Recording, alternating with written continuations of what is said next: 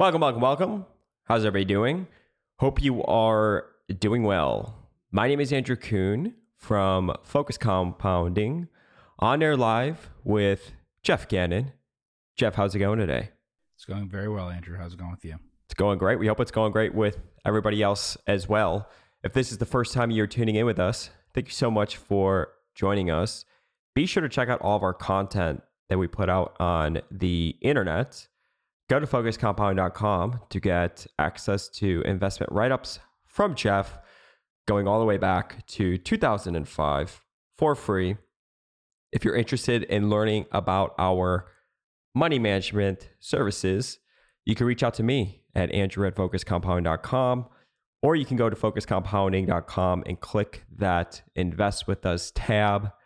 The best place to get access to everything that we push out into the investing world is to follow me on Twitter at @FocusedCompound. If you are going to Omaha this year for the Berkshire meeting and you are a prospective investor and would like to meet up for a cup of coffee with Jeff and myself, reach out to me at andrew@focusedcompounding.com. So Jeffrey, how's it going? Happy Thursday. We're recording on a Thursday. Happy Thursday. How are things on your end? Mm-hmm. Good. Good? Yeah. You know, I had a dream last night that we were recording, and I distinctly remember seeing on Riverside, which is the program that we record our podcast through over the air, that we were an hour and 30 minutes in, and then also seeing that I never clicked the Camtasia button to record, the recording button at Camtasia. So I realized an hour and 30 minutes in that the whole podcast was going to have to be scrapped. I don't even know if I said anything in the dream, but what's going on here? Is this some sort of like anxiety? I mean, I don't even know what's happening here. I don't know. 5 years into it, I'm still like worried about, but 5 years into it, and I'm still worried about, losing a podcast. There's nothing worse than doing that. I think we only lost maybe one good podcast, like a 25-minute one or something. We've never lost like a long podcast.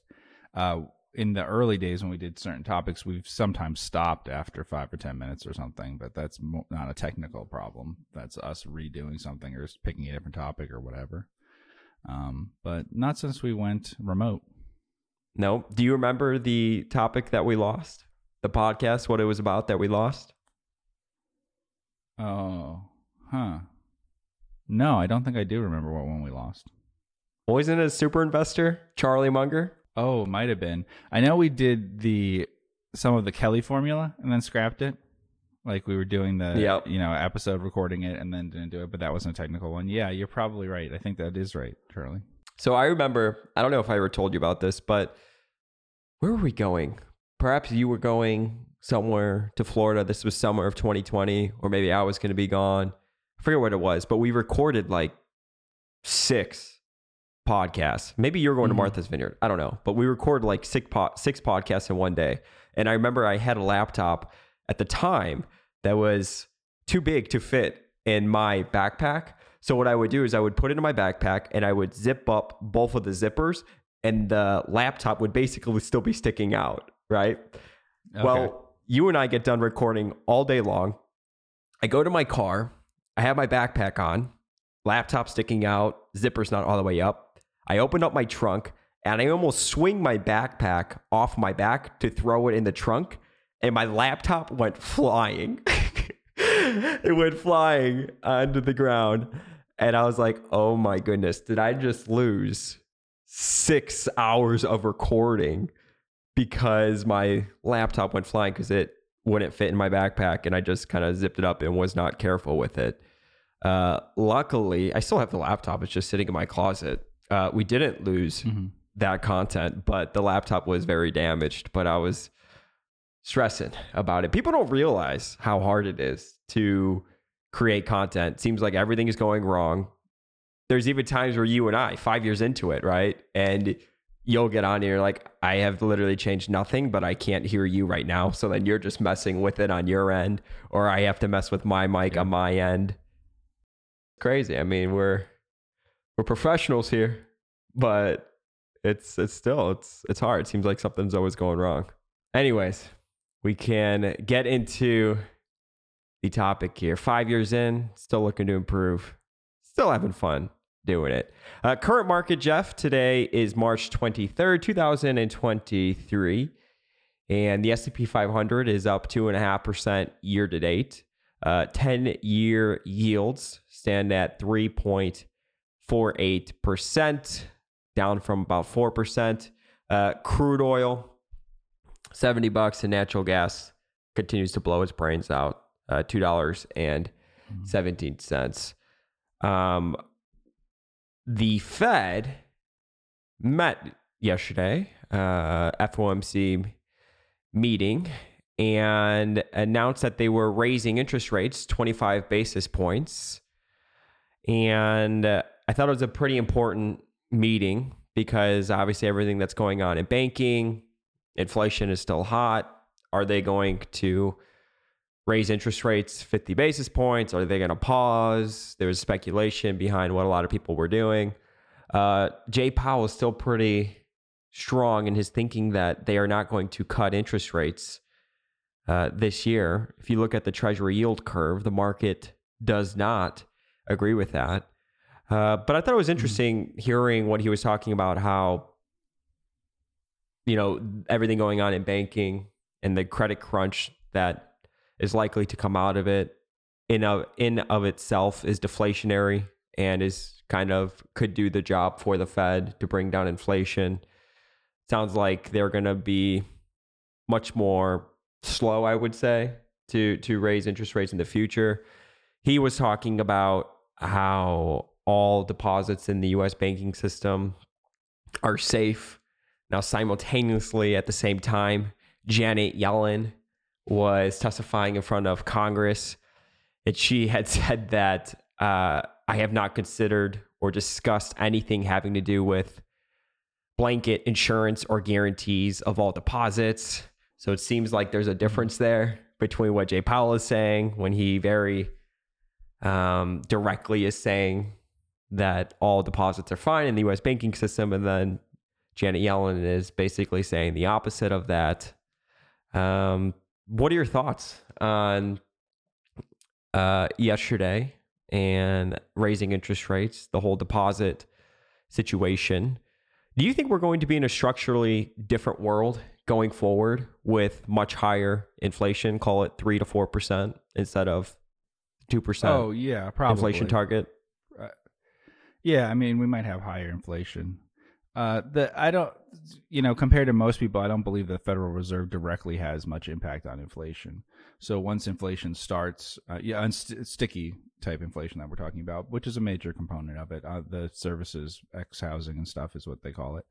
I don't think they have a very big impact on it. And it's not just that there's a lag. It actually would require very high interest rates to bring it down probably. And so they work mostly, like we said, through financial conditions. And that's what they've done with this bank stuff.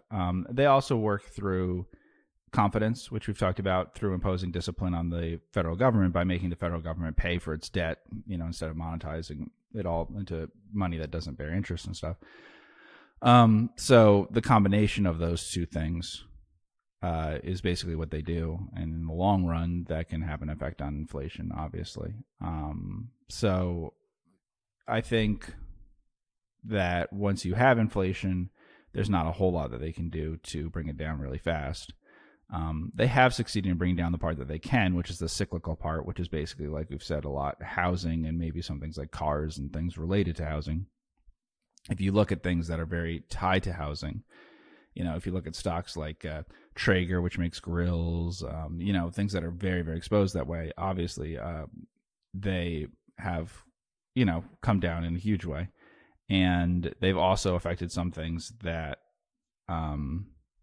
as you saw with Silicon Valley Bank and stuff, venture capital things, right?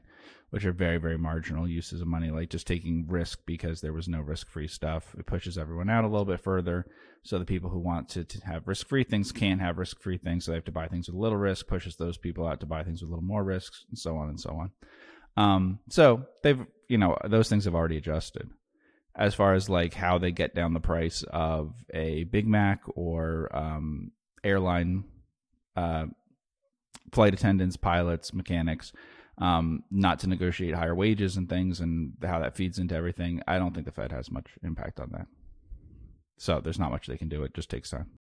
Do you want to talk about the Big Mac index? I know we've hit on it probably a few years ago, but I do think it's an interesting thing that we reference every now and then on the podcast. Sure. So the Big Mac index was created by The Economist, which is a magazine, and it tracks the local price of a Big Mac in the actual local currency and then adjusts it from there into US dollars. The idea being that a Big Mac is a frequently purchased, not on credit, item that is assembled locally with local labor and often with fairly local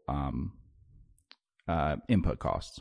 So the idea would be that the price should be the same in various countries. Now, there's some research that suggests that it makes more sense to adjust the price relative to the GDP per capita.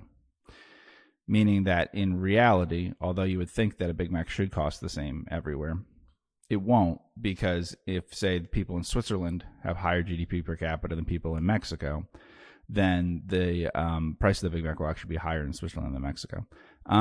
Putting that aside, there's two ways of doing it, which is either to make that adjustment or not to make that adjustment. And then that allows you to compare that one item.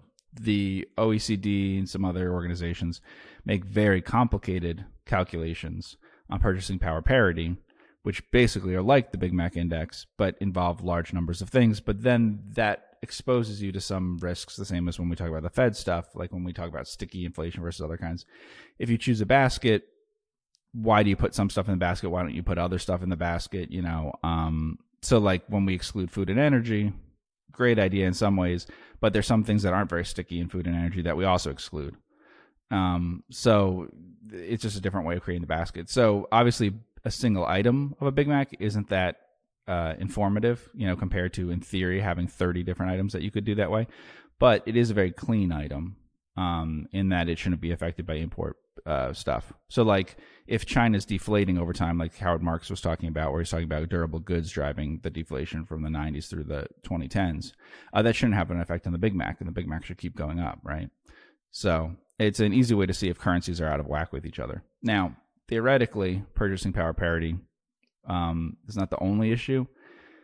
The other issues that you would expect have to do with the interest rates that are available in the different countries, so the rates of return that you could get in that currency, and then also inflation.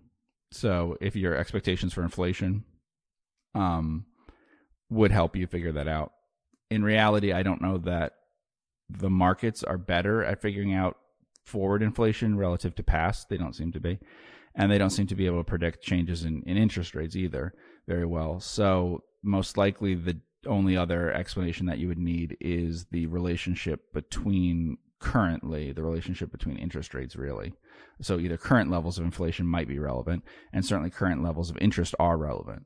So you might want to switch out of a country where so the easiest example would be, let's say you have a country where the Big Mac index says Big Macs are cheap, and it also has a higher interest rate than the country where it says Big Macs are expensive.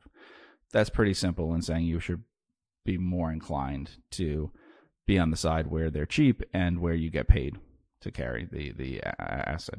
Do you ever think, when you're looking at a bunch of different companies, about how these businesses will perform in a higher inflationary environment, given that you had just said, as a backdrop, you do think we'll be in a structural higher inflationary environment in the foreseeable future? Or do you think that's just sort of part of your investing process already, from investing in high quality businesses that have pricing power, are able to continuously, pass on the prices or raise the prices? Do you think about that much? Like, do you think, I should go buy a business that has a ton of land because Right. they're going to benefit from inflation going forward. I mean, do you actively think like that as you're sifting through these companies? Sure. It's part of what I think about. Yeah. So, like, for instance, we had a company that we own stock in that bought some land and borrowed long term for it. And so if it doesn't produce a profit, it's not a huge deal because at the fixed rate that they're getting at versus the value of the raw land, they're not really suffering in any way because of where interest rates are. The lender is really willing to accept collateral that has a significantly higher return year to year, probably, than what they're collecting as the lender in terms of how they're financing it, right? So that would be totally different today if they wanted a variable rate, or if they wanted a rate done at higher interest levels. So yeah, it affects things. I mean, I think before, in the middle of COVID, houses went up a bunch and people were worried about it and said, should I not buy a house or something? And I didn't think, house prices were that attractive or anything, but the advantage for individuals, if they want to do in the United States, is a way that you can short, currency. Basically, you can. It's the only way in which you can transfer a huge portion of your balance sheet into being short a currency for a very long period of time. So you're basically saying, I'd rather be in a real asset, own that, and then I'll pay you in a nominal, right? So since the level was very low, certainly when mortgage rates were below, say, 5% or something, then it's just seems attractive. We don't know what'll happen day to day and everything, but it just seems like a good diversification for people to do to borrow the money. Now you're borrowing and stuff, and there's not great things about that, and you have to take on the taxes and the insurance and the capex and risks that it could be an inflated bubble in the place that you happen to be in. But other than that, it's attractive simply from the perspective that you get to borrow that way, because normally you wouldn't be able to borrow for long term in a fixed rate. And most countries, people can't. I mean, I think in Denmark, people do that, in the United States, and that's about it for being able to borrow for that long. There's not many other places where individuals would be able to take so much of their balance sheet and do that with it. So, it can be attractive, and that would be kind of the only logic to me about why people would buy a house or something, because certainly houses aren't cheap versus people's wages and stuff. Do you have any thoughts in general on like the commercial real estate market? I mean, there's two thoughts. One is that you have some office things, and so that's at a lot of risk, right? So, but that's not necessarily a huge part of it. Now, there's some REITs that trade that are just office stuff, and so that would be why those would be at risk and stuff. The others, the main risk would just be cap rates, right? So, like a lot of these things, they got very expensive, and so as they adjust to the fact that there's shorter term money that has a real yield to it, that has a decent yield to it, then I think that could bring down cap rates on that, the same as it could on apartments, could on hotels, could on stocks and long-term bonds and everything. And those things have been overpriced, basically. So that's the concern. You can always compare things to say, like, what's the replacement cost of it and everything. If you get enough inflation, it's not the end of the world. If you get enough yield, it's not the end of the world. But the problem is just that you're starting from a very low yield sometimes. So, like, when people do some of the parts for the equity in many of these things, it's not attractive to me, because I think they're probably way overvaluing it, given that it has to be sold in the future. And unless interest rates come down a lot and there's appetite like there was before, it's just too much. So, yeah, I've looked at things that own a bunch of hotels. I've looked at things that own a bunch of real estate. I had mentioned Seritage, right? And so that's a problem for the Seritage common stock. It's potentially a little problem for the preferred, but less of a problem, which is that they're liquidating, but obviously they'll get lower prices as they liquidate because interest rates will have come up. So if they had liquidated faster earlier in the few years ago, maybe they would have done better, but that presents a bit of a risk. And then all these things like the equity usually has a lot of debt on it. So Seritage still has, I think they got down to 800 million in debt. And then they have a little bit of the preferred. And so that relative to the common is quite large. So it's just like their forecast for how much they'll liquidate at is very sensitive, because there's sort of a leverage there, which is that the the debt will get paid off at the same level first, then the preferred, and then you owning the common. And so the cap rate is pretty significant in those, right? And what we see with some of these things, which is Seritage and probably some others, like Seritage is probably selling is selling some things first, and then we'll be left with some things at the end. The danger would be, although they might be some of their best stuff late, they will have the lowest cap rates by the time they get to it. And so some of their biggest things will be their lowest cap rates at the end. That happens in lots of markets, right? And we're seeing that. Venture capital, we're seeing that, where people say, oh, there's just no market for it. Well, usually when there's no market for it, what that means is it needs to be marked down by huge amounts. Like in 2007, there was no market in early spring or something for mortgages. In late 2008, they're marked down by huge amounts. So it's just that takes a process to do that. And so it's unclear, like when we talk about Silicon Valley's loans in that area and everything, what that is, because they might have been fine but then if there's an actual market for it, you try to sell it to someone, you find out that the mark would be really low. And that might be the case with some commercial real estate. So we spoke about preferreds on the last podcast, and then you just brought it up right now with Seritage.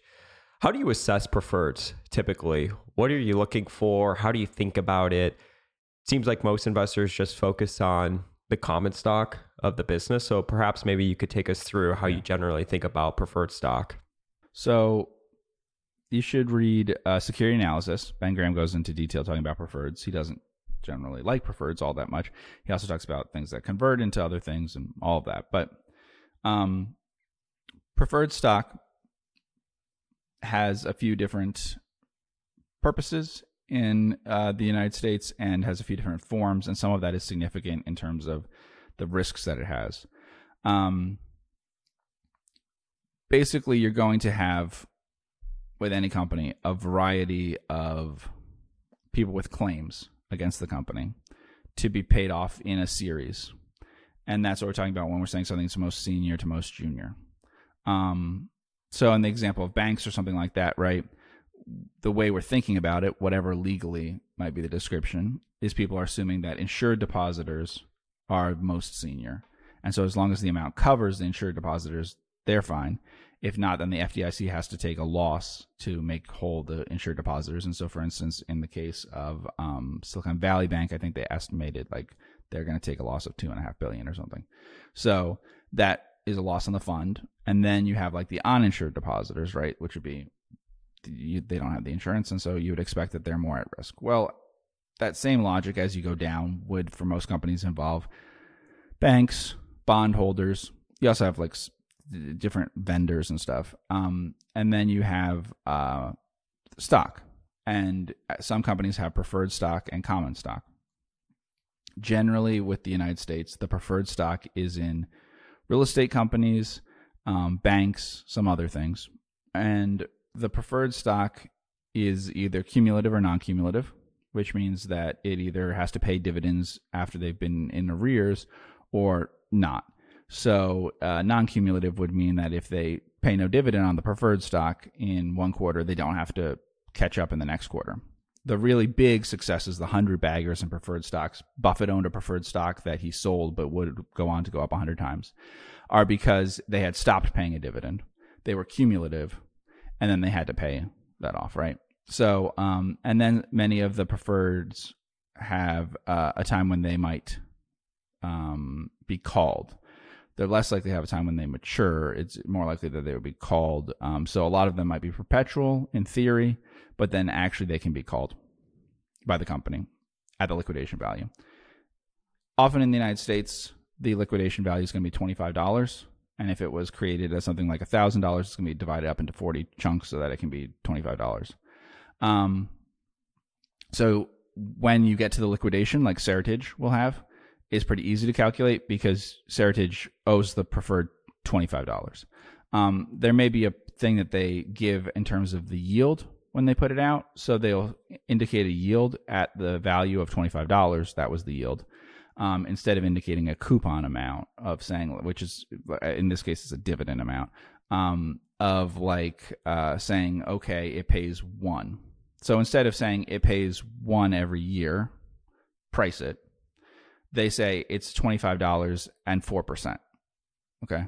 So same idea. But of course, it could fall to $12. It's not still 4%, right? Now it's still paying the 1 on 12, right? So now, it's over 8%.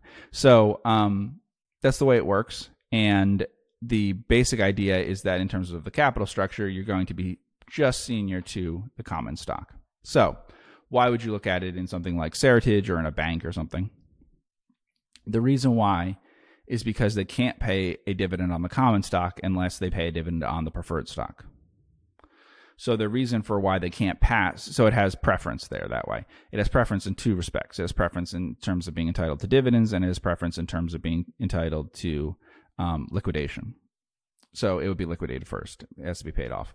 All the things I'm saying could technically be different if you read the exact description of every preferred, and so you should be careful with that, as with any stock, as with any bond, whatever. There could be, you could add rights to it, take rights away from it, do different things. So in the case of, say, Seritage, the advantages would be that it collects a dividend of about 7% a year, paid, I believe in the case of Seritage, quarterly. And then it was 7% when it was issued. It's probably a little below 25. I don't know if it's 23 or something, but it's probably around there.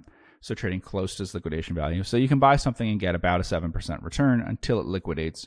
And then when it liquidates, you will get the capital gain, obviously, from whatever price you pay to the $25, because it's going to be paid at $25 unless there's nothing left over for the common. So if there's nothing for the common and they say, oh, we're bankrupt at some point through this liquidation, then you may not get paid off or paid off in whole in the preferred. My memory in the case of Seritage is the preferred is fairly small relative to the debt and the common. So it's a smaller kind of slice in there. One obvious way that people value things, or like the safety of things, like if you're, just doing this, thinking of, well, how safe is something, is to estimate the market value of this securities in behind you, right? Because if there's securities behind you, they assume that there's some value for them. So if Seritage common stock goes flying up to billions of dollars, and you know that you have claims that are much smaller than that, then people would start to think, oh, well, if there's any value in the common thinks it has a lot of value, then there must be 100% value in the preferred. And then you could buy something like Seritage on the basis of because it has announced it is liquidating, on the basis of it being like an arbitrage type thing, right? In this case, someone looking at it, I'm not saying this is exactly correct, but they could look at it and say, okay, I think the distributions will happen by such and such a date, which means that this is actually a couple year long bond, and then I get my $25. I have some capital gain in it, and I get my 7%. And how do I compare that to other things, like, say, a junk bond that's a few years out or something? So they're saying, I don't see this as something that will never mature.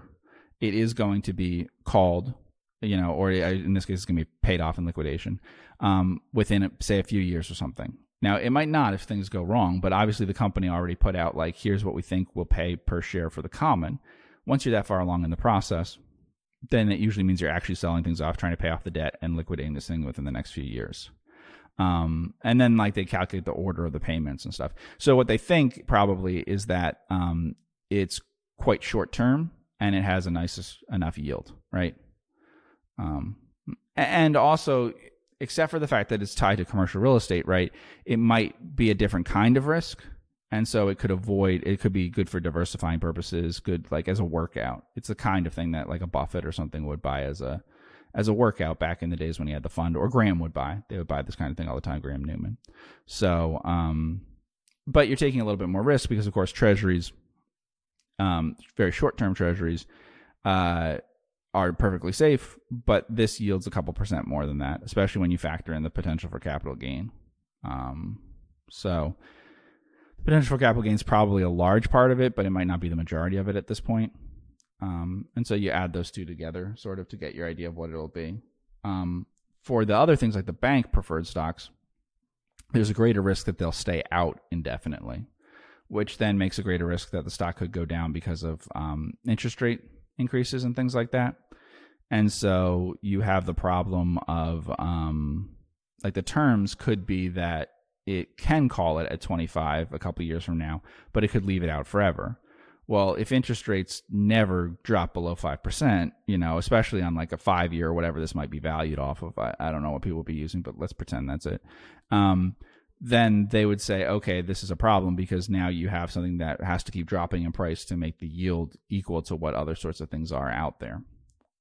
So you don't really know how long the life of the preferred will be, and that presents risks, opportunities, whatever, dealing with interest rates. Just like when we talk about like mortgages and how mortgages can be very hard to value that way because you have no idea how quickly they'll be paid back and stuff. And if rates suddenly if you gave someone a very low mortgage and then rates suddenly went up really high, you would assume that they wouldn't pay down. And so now you own something that's not being paid back to you very quickly and suddenly has a much longer life than you expected. Have you come across any interesting preferreds in the market currently? I think you had said if you were to invest in bank stock, you'd be looking at preferreds. And I remember even through COVID, right? It seems like in big moments of panic, it seems like you start to look at these preferred stocks. Right. So the preferred stocks have some potential attractiveness on some things. One, they may have a different, they're less liquid, like they trade less often. But two, they might also have a different base of people who buy and sell them for tax reasons mainly. And it's possible that they would move more violently than they should.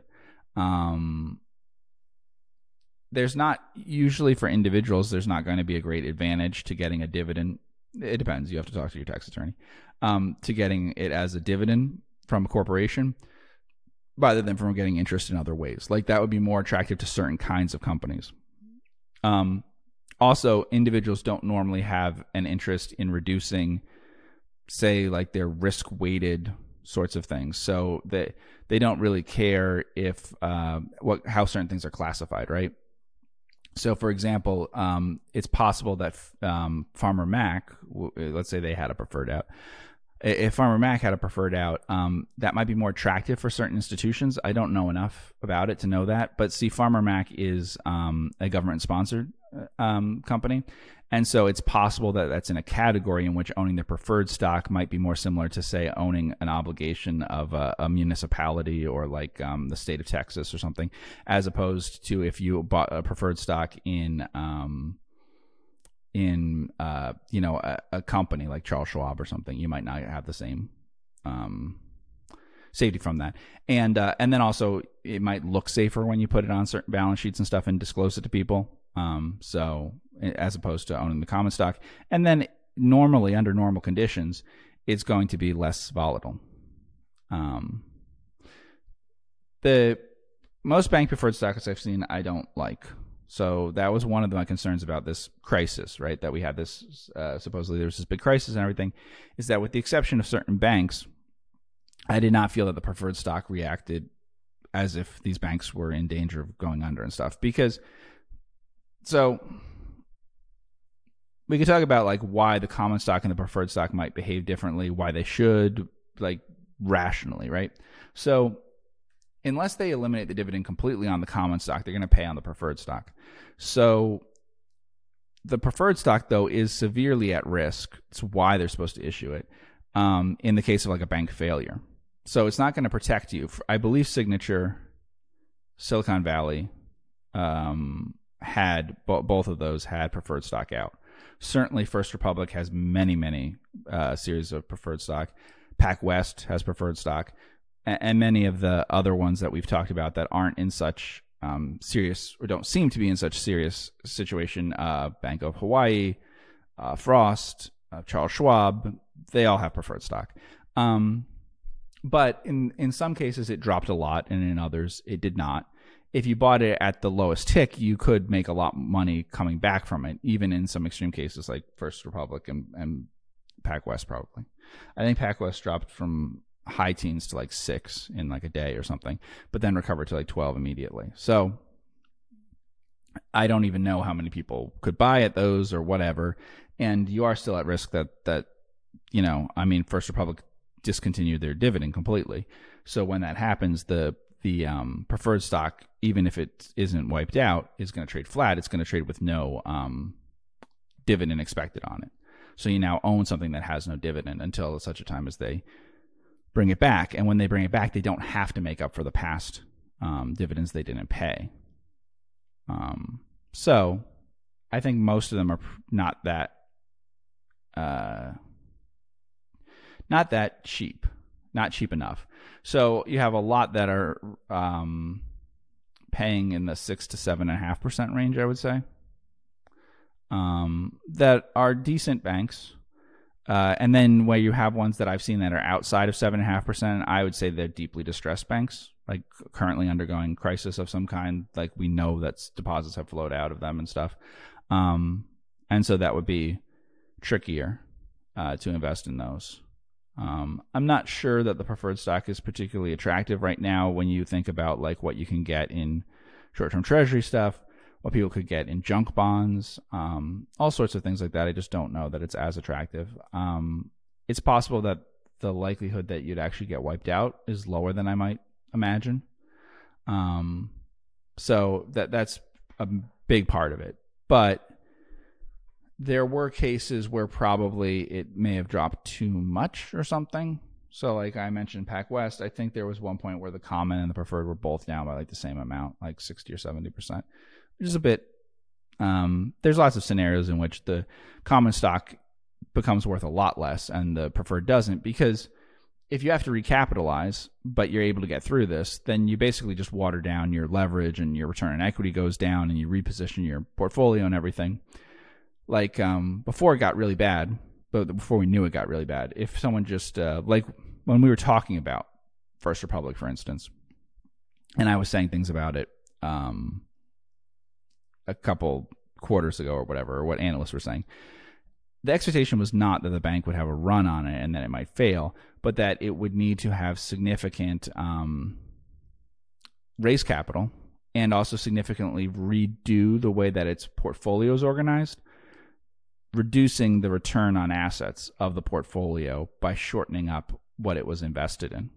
So like basically taking losses and then investing in higher yielding things today that you have, right? So like getting off the books long-term things, selling them at 2/3 or whatever of what you paid for them, and then putting them into short-term stuff that would have a lot more yield. And then gradually you could come back out of that situation. But immediately you would have much lower earnings and much less available to pay out in dividends and whatever. And so you can imagine situations where the bank would earn low single digits or mid single digits or something return on equity for a while, which is very bad for a common stock that was trading at a big premium to book. But if this hadn't happened as badly as it did, then obviously you pay a dividend. And so if you pay a dividend, you're paying on the preferred.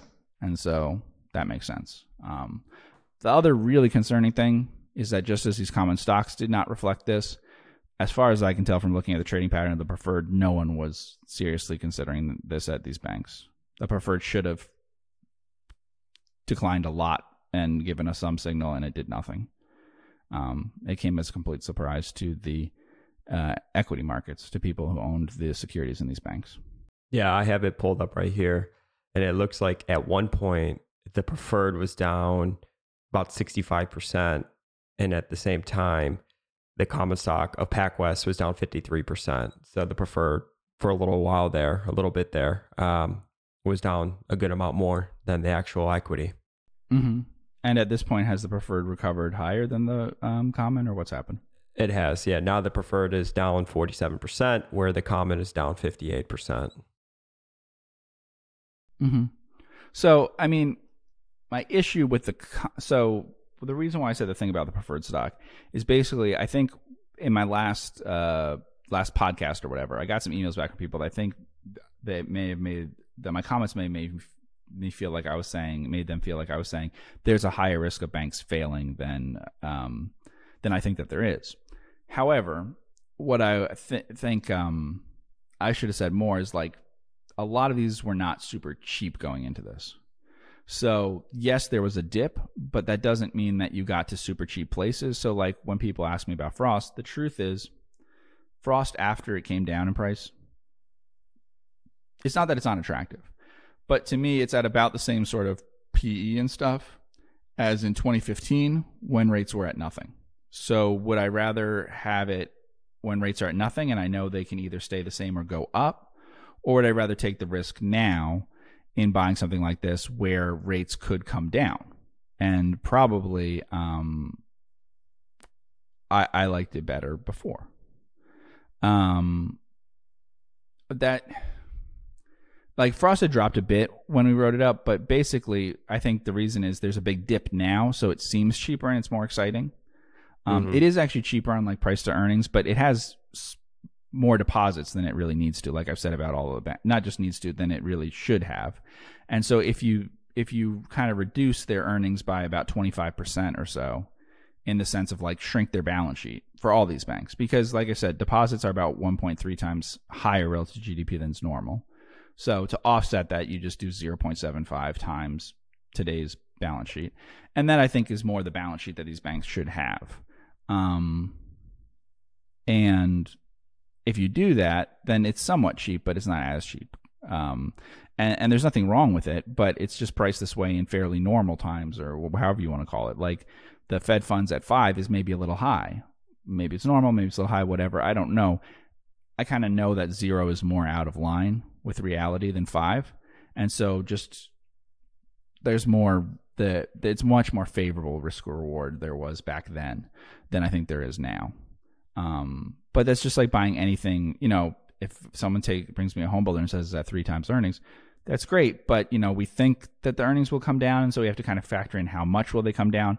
I kind of rather buy it at 3 times earnings when it's not a good market for housing. Then I'd be really excited about the stock, right? Same thing here. You had said that Ben Graham in security analysis did not like preferreds, investing in preferreds. Why was that? Yeah. Well, I don't like them either. I don't think they're, look, we have much bigger sins now than then. I don't think they're a great deal for the holders generally. And, so I think it's especially, and in some ways it's gotten worse now. And I don't want to confuse people about that. These things are, many of the ones we're talking about that are the most attractively priced are non-cumulative, right? So they don't have to make up for the fact. So if they have a 2008 type experience and they decide not to pay dividends for 10 years, they don't have to make up for that, which is a bit of an issue. 2, they have optionality on you in terms of that they can take you out at 25 eventually. Now, they can't take you out at just a premium over whatever the market value is at any time or something. So it's not some crazy thing, but it is that they and many of them are perpetual. So what that means is that perpetual preferred stock that can be called means that they can call it in a few years if they decide that you're getting too good a deal versus versus the interest rates that exist in a few years. But the reverse is not true. You can't say, oh, well, I'd like my $25 back now. So if interest rates go up a lot, they go from 5% Fed funds to 10, you can't say, oh, please make me whole on my purchase here. I'm entitled to 25. And it's not just like you can never say that because there's no period at which they have to call them. So it's just, I don't know. It's the kind of thing that sometimes I worry about. And so you have to do different calculations about it and what you think. That also complicates things on the preferred because actually there was a major move in interest rates at the same time that this banking thing happened. And actually that should have an impact on preferred stock. So I think over time, some of this preferred stock had come down in price, but I would attribute that to interest rate changes, right? I'm saying that there was no warning because I can do one preferred stock against another, one common against another to see that there's not a warning that some financial institutions are at greater risk than others. However, all the preferred stock was trading down somewhat as the interest rates rose because it has to factor that into, the price. When you had said Buffett sold a preferred stock that went up 100x, are you talking about City Services? That example he gave at the annual meeting a few years ago? Yep. That was pretty funny. Yeah, it's famously the first stock he ever bought. Mm-hmm. Mm-hmm. City Services preferred, yeah. So something that I thought was interesting was Jay Powell was talking about how Silicon Valley Bank was the quickest bank run they've ever seen. And that perhaps there will be regulation on the back end that could potentially slow it in the future. I mean, I guess if you read between the lines, put a limit on how quickly people can withdraw capital. And when I heard that, I thought that was pretty interesting. So I'm kind of curious to hear your thoughts on that. I mean, does that make a case for some of these banks, their deposits on the back end of this actually becoming a little bit more sticky because of regulation? I mean, I know it's purely speculation at this point, but that did catch my ear when he said that. Yeah, I don't know what he means by that exactly. In the financial crisis, they guaranteed transaction accounts, and it wouldn't be too difficult to guarantee transactions accounts. The other thing is that probably the biggest biggest immediate issue, I would guess, with banks like what happened here is that the Fed and others did. When I say others, I mean the Federal Home Loan Bank, but they're going to claim that this isn't their job. But they did not act quickly and in huge scale to be like a lender of last resort or whatever. And so providing huge amounts of liquidity immediately could help. I mean, that's how you stop a run, is by you take good collateral and you provide huge amounts of immediate liquidity for it. So, and that could be effective in many cases. So they just aren't able to act that quickly, for one. For two, I don't know how they can force management to do it if management believes that they don't need to do it. So that's another issue. These aren't shocking numbers, and they're kind of expected in some cases, right? So like, but it was a problem. So for instance, First Republic, a group of banks supposedly tried to rescue them. It's a little, I don't know the story behind it because it's a little weird. They deposited money, and not in particularly large amounts for each bank doing it. And the amount that they deposited was too small. So I believe they deposited $30 billion.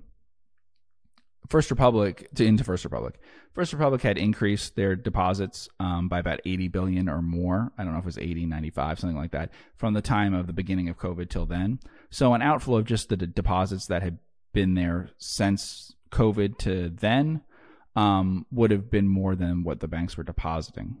And then added to that, obviously, is that it seemed like they were saying the affected banks.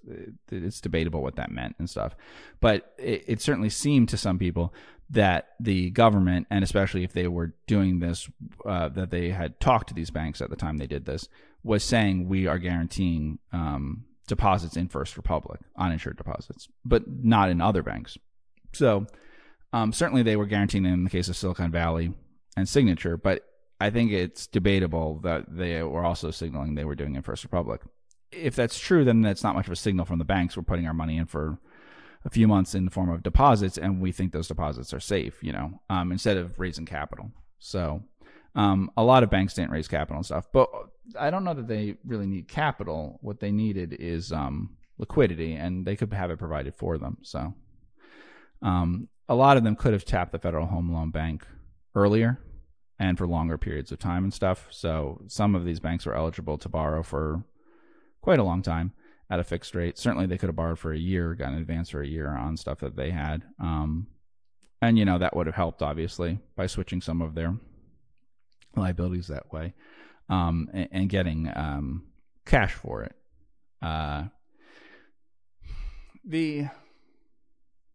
The issue is really like if we take the example that I just gave, banks like Silicon Valley and First Republic and stuff grew their deposits by a lot during COVID and added very little to short-term holdings of things. I mentioned Frost. I think their balance sheet grew, 25, 30% or something more than it probably should have. But if we say that they grew maybe $9 billion in deposits, I would think are kind of that people don't really want to hold there in the case of Frost. I think they grew cash $6 billion. So that's pretty good in terms of covering it that way and being prepared for it. Some of these other banks grew nothing to cash. Let's look at First Republic, for instance. You could do the quarterly probably, but we can also do annual using 2019 as the, So what's the beginning? June we're in COVID in June 2020. So their cash went up, down from June to December. Yeah. From June 2020 to December 2022. Yeah. So from 2020 it was at 3 billion. June 2022, 6.2 billion. Deposits went from 98.5 billion to 165.6 billion.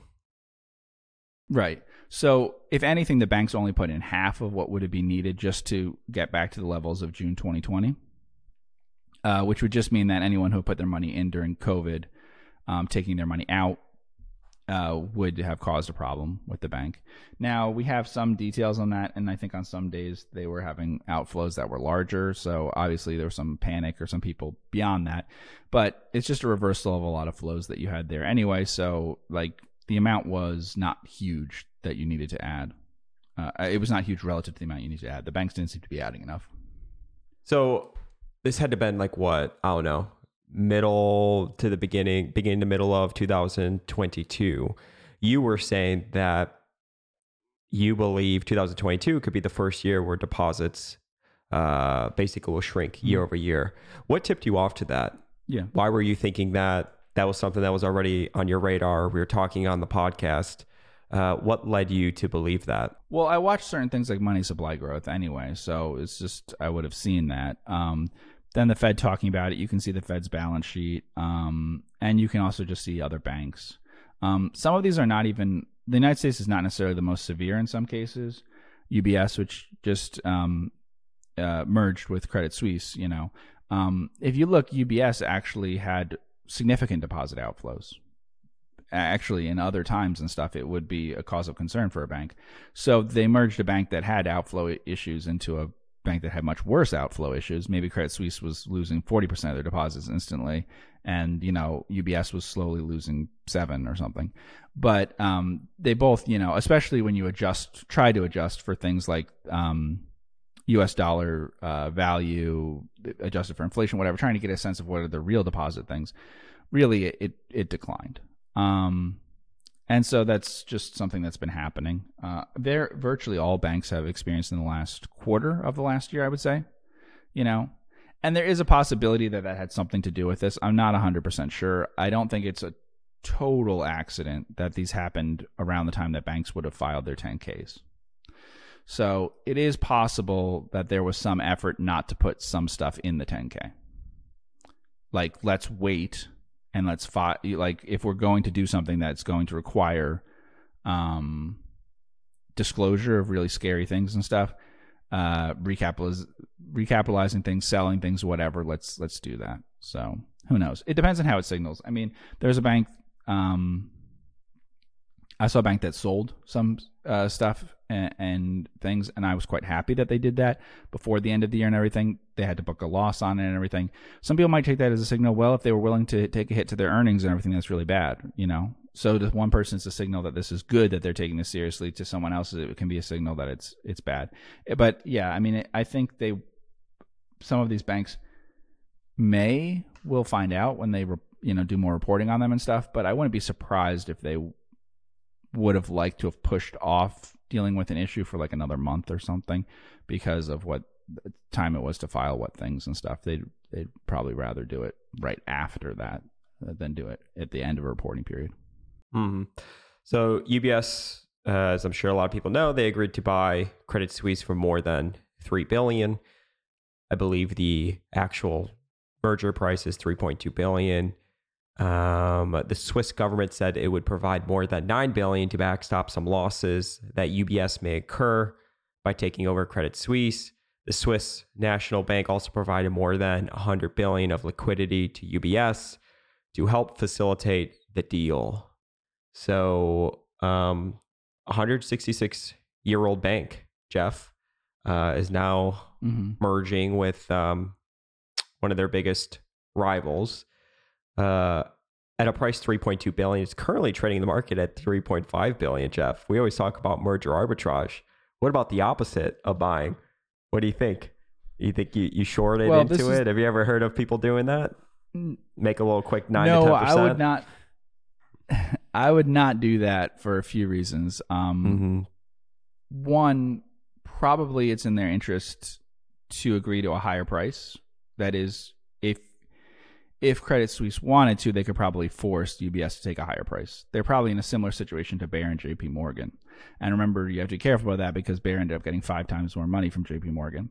But the issue is that the harm to another bank could be greater than the price that you would have to pay to take it over. The equity is also an insignificant part of the deal. So you're taking on a huge amount of liabilities and stuff here. I don't know. Credit Suisse might have been a $500 billion thing or something, like UBS. They do like assets under management stuff included with these banks, but I would say my memory is Credit Suisse is like 500 billion or something in terms of its actual banking stuff, and UBS might be twice that or something, like 1.1 trillion. Do we have any information on their size? Yeah, I mean, their total liabilities here are what? That's what it says. It says 500 some billion. 521. Yeah, but what was it a year before? Quarter before?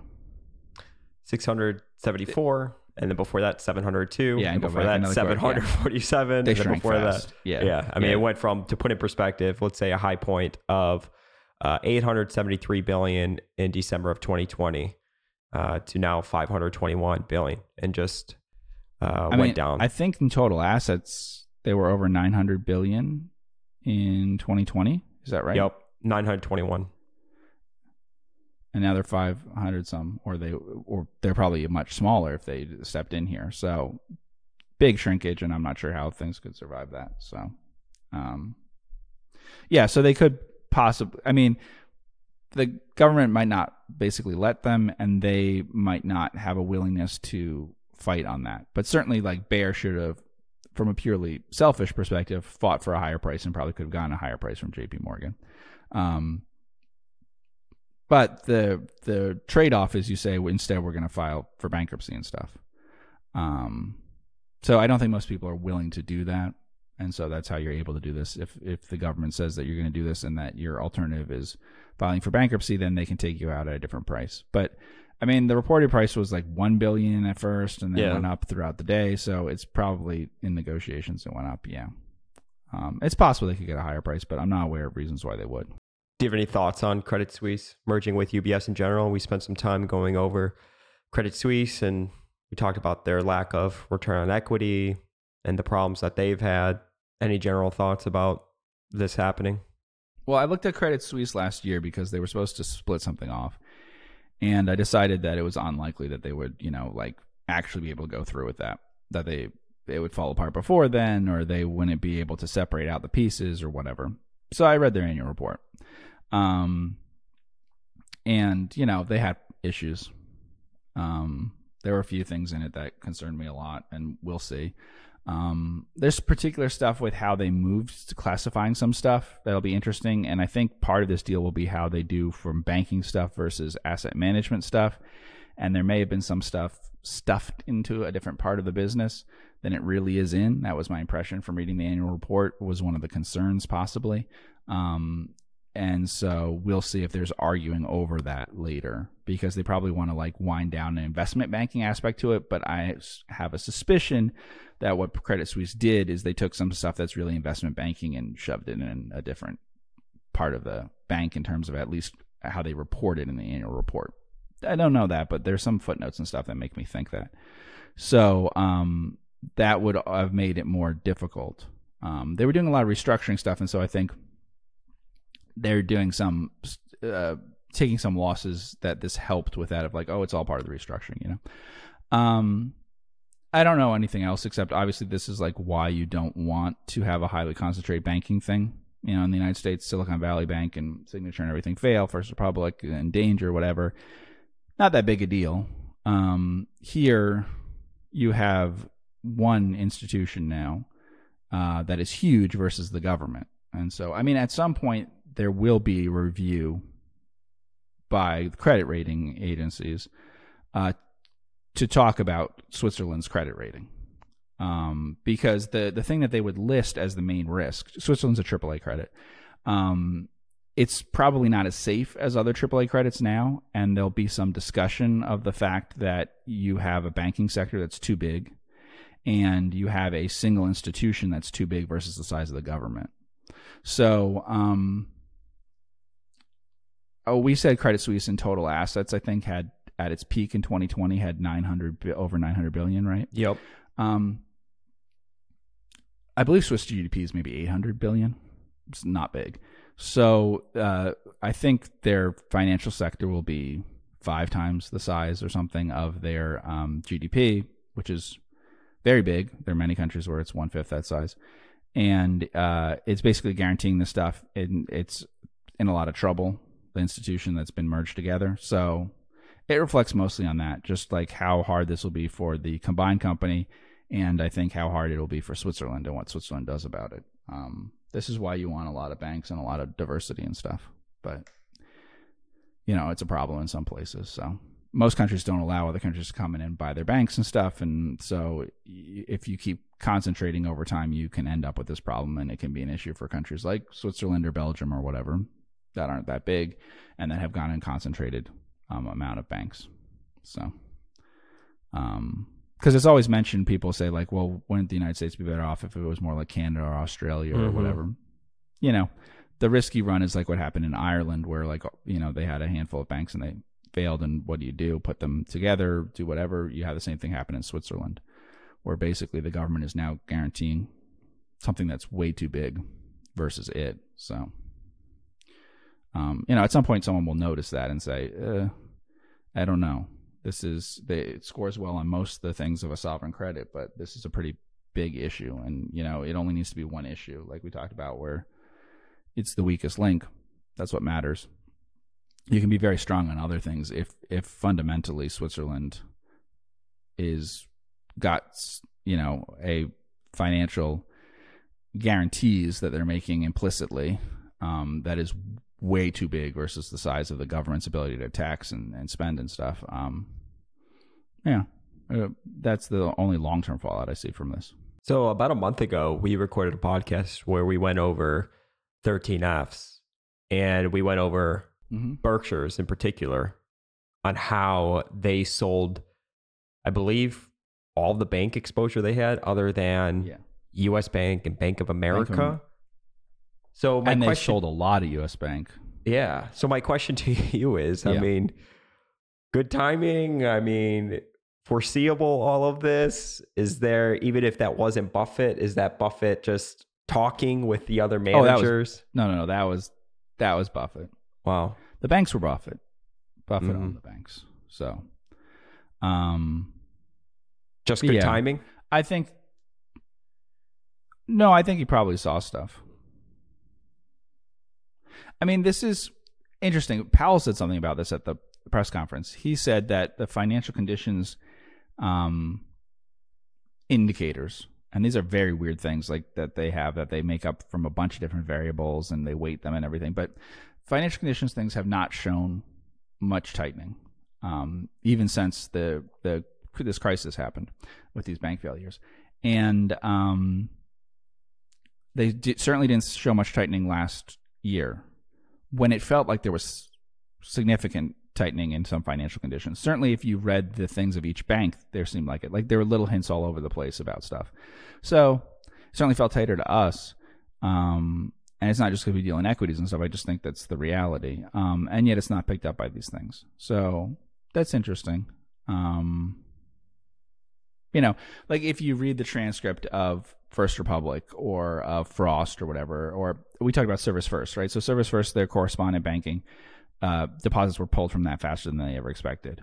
Frost had some very small thing where they pointed out that some people were preferring to have repos with them.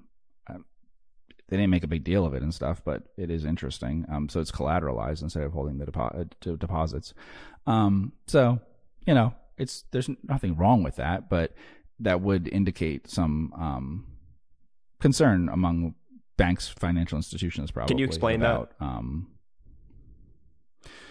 So it just means that there would be collateral backing it, and so that it's preferring a slightly safer way of having their money on deposit. So as an example, like normally when you deposit money with a bank or something, right, you're not saying that I need proof that you have something there.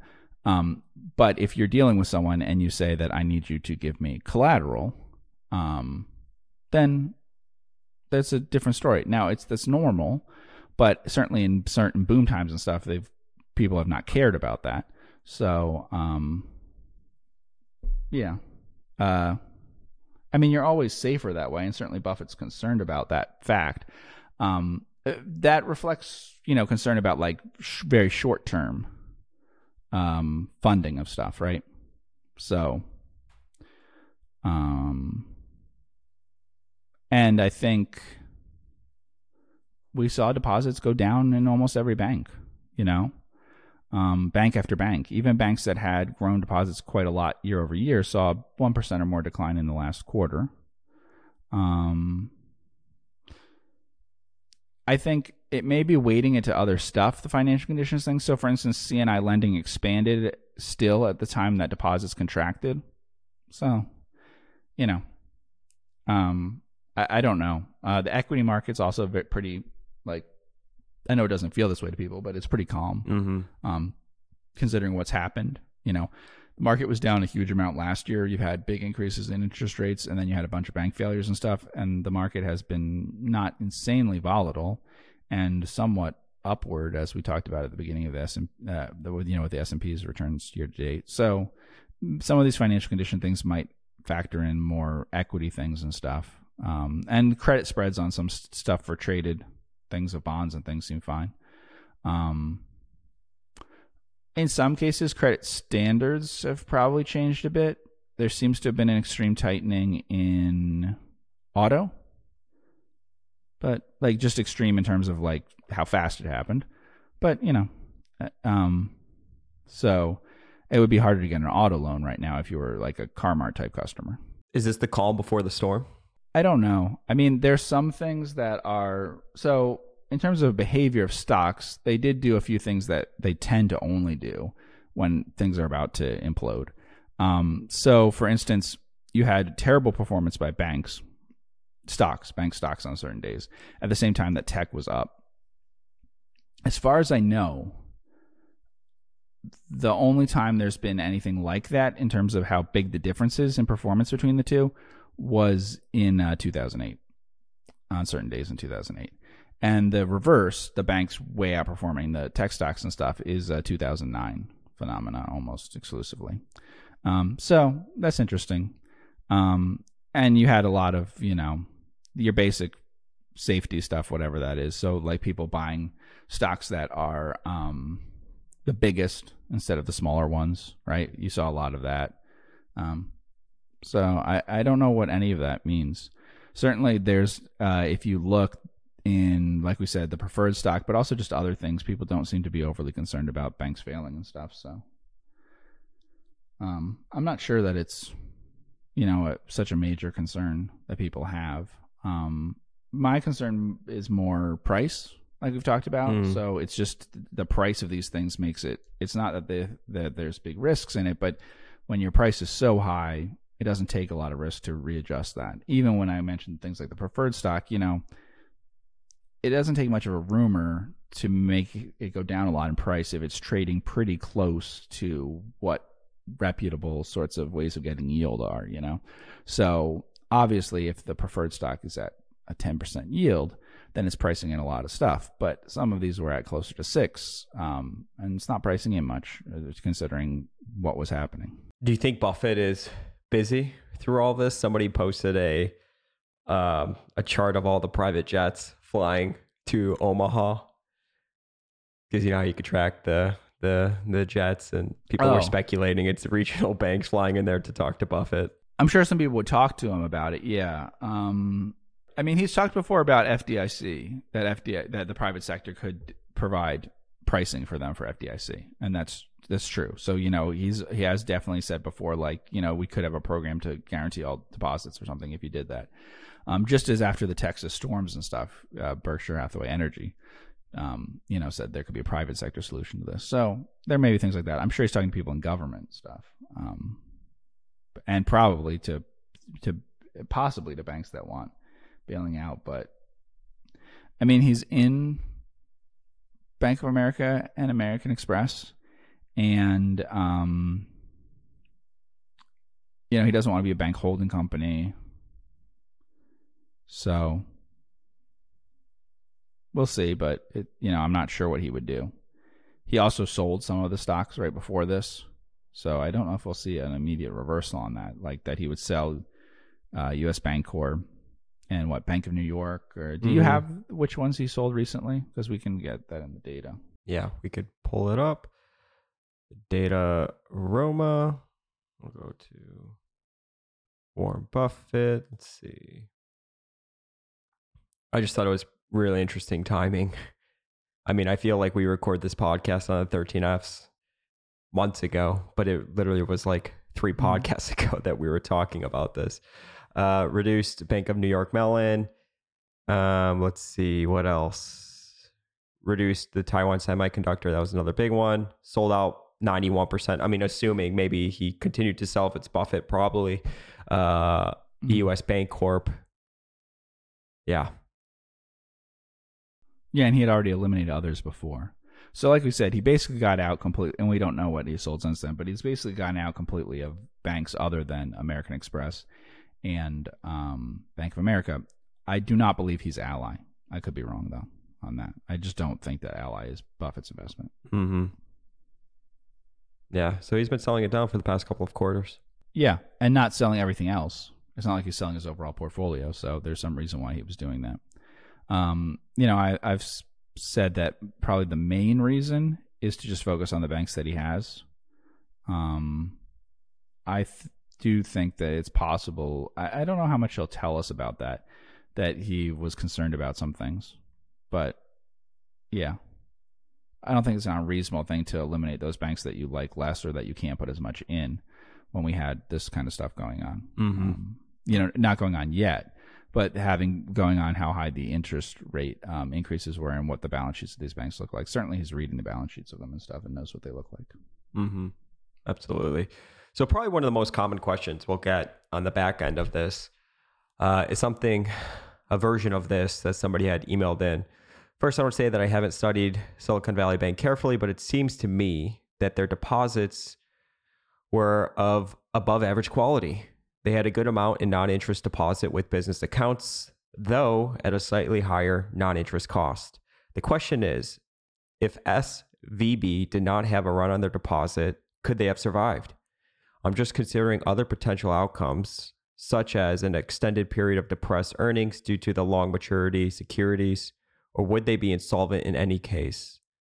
Also on a related topic, if SVB had originated their own loans and therefore could record them at cost instead of market, could that have kept them solvent and have avoided a run on the bank? ? I know the economics of the situations are the same, but might many thrifts be insolvent if they had to record their loans on a mark-to-market basis? ? So really, there's 2 questions there. Yeah, so it's a very good point. That's true. They are the same, basically, whether you're making them as loans or as securities.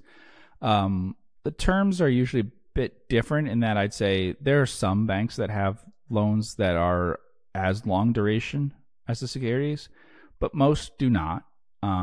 So it's more common to have something that, say, reprices in 5 years and is a 15-year loan or something than in their long-term loans than to have very long-term treasuries that actually mature in one payment at the end there. So the other thing is then the mix of it. If you have a lot of loans, then you should have short-term securities probably. And if you have a lot of short-term loans, then it's safer to have more longer-term securities, obviously. And so it depends on what it is. So like when we talk about banks, like some regional banks do a lot of C&I lending, which is not going to be ever as long-term. And certainly is going to float a lot more. So the issues here, so this is part of it. So it seems to me that their deposits, I'm quoting here, were of above average quality. They had a good amount in non-interest deposits with business accounts, though at a slightly higher non-interest cost. Okay. This is the debate, right? Is that good to have those kinds of deposits, or is it bad? From a financial perspective, it's good, and this is the complicating issue, right? I think it's good to have low-cost demand deposits, and over the uninsured amounts, to the extent that it allows you to invest in very conservative things and very short term. The danger, which sounds good to people, of, well, why don't they borrow for longer, right? So like I said, the federal home loan banks, you could go to different websites. There's 11 of them around the country. Some of them list their rates and stuff. So you can get some idea of what they are and how long the advances and stuff. But if you factor that in for like making a mortgage or whatever, the spreads that you would need, so you'd have to be borrowing at a pretty high percentage right now. Let's say you're borrowing at 5% or whatever for a year, or I don't know what the longest is right now. It might be 2 or it might be 5. That it's the cheapest, I should say. Then if you replace that, so like this is First Republic as an example of this, is everyone saying First Republic is fine and everything, but